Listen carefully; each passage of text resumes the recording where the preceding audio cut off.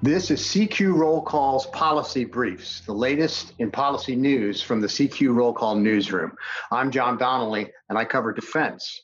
The security of U.S. semiconductors has been very much in the news lately, and most of the debate has been about security in the sense of access to semiconductors, the over-reliance of the U.S. economy on a handful of facilities in Taiwan, South Korea, and China. And what can be done about that? Well, President Biden recommended a $50 billion plan to increase subsidies for the creation of semiconductor facilities, production facilities here in the US. The American companies lead the way in designing chips, but not in producing them, not anymore. So their shrinking share of that market is something that Washington policymakers want to reverse. Well, security is not just about access to the chips. It's also about their reliability and their trustworthiness. Cyber attacks are increasingly frequent. They are typically attackers access systems through software. A worry that a Pentagon official told me about this week is that once software vulnerabilities get addressed, attackers will increasingly turn to hardware, things like semiconductors.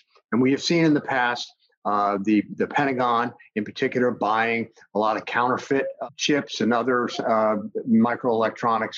And so this is an issue for the Defense Department in particular. So I took a look at what they're up to at DoD. And it turns out, well, first of all, the Pentagon buys most of its semiconductors on the commercial market, but about 2% of them come from these dedicated foundries that are DoD unique, just for the Pentagon and the military and the intelligence community. But mostly they buy off the commercial market.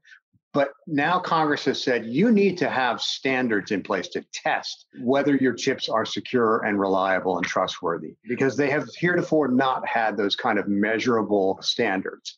And Congress has directed that by 2023, the Pentagon has to have those standards in place to determine whether the parts they're buying are trustworthy and reliable and secure. And a couple things they're doing right now. One is to require in the contracts that they have with semiconductor companies that those firms provide the government access to their data in terms of what they're doing to check on the reliability of their products. The Pentagon wants to learn from the industry because the industry has been working pretty hard to make sure that their products are reliable and to have systems in place. So that's one prong of this. And another prong is the Pentagon is looking at different ways of manufacturing chips, to do it in pieces called chiplets, or to have different kinds of chips where not everyone involved in the process knows what is going on the other part of the process. Compartmentalization is a foundation of government secrecy, and software programmable chips, basically ways of making the things that will be inherently more secure.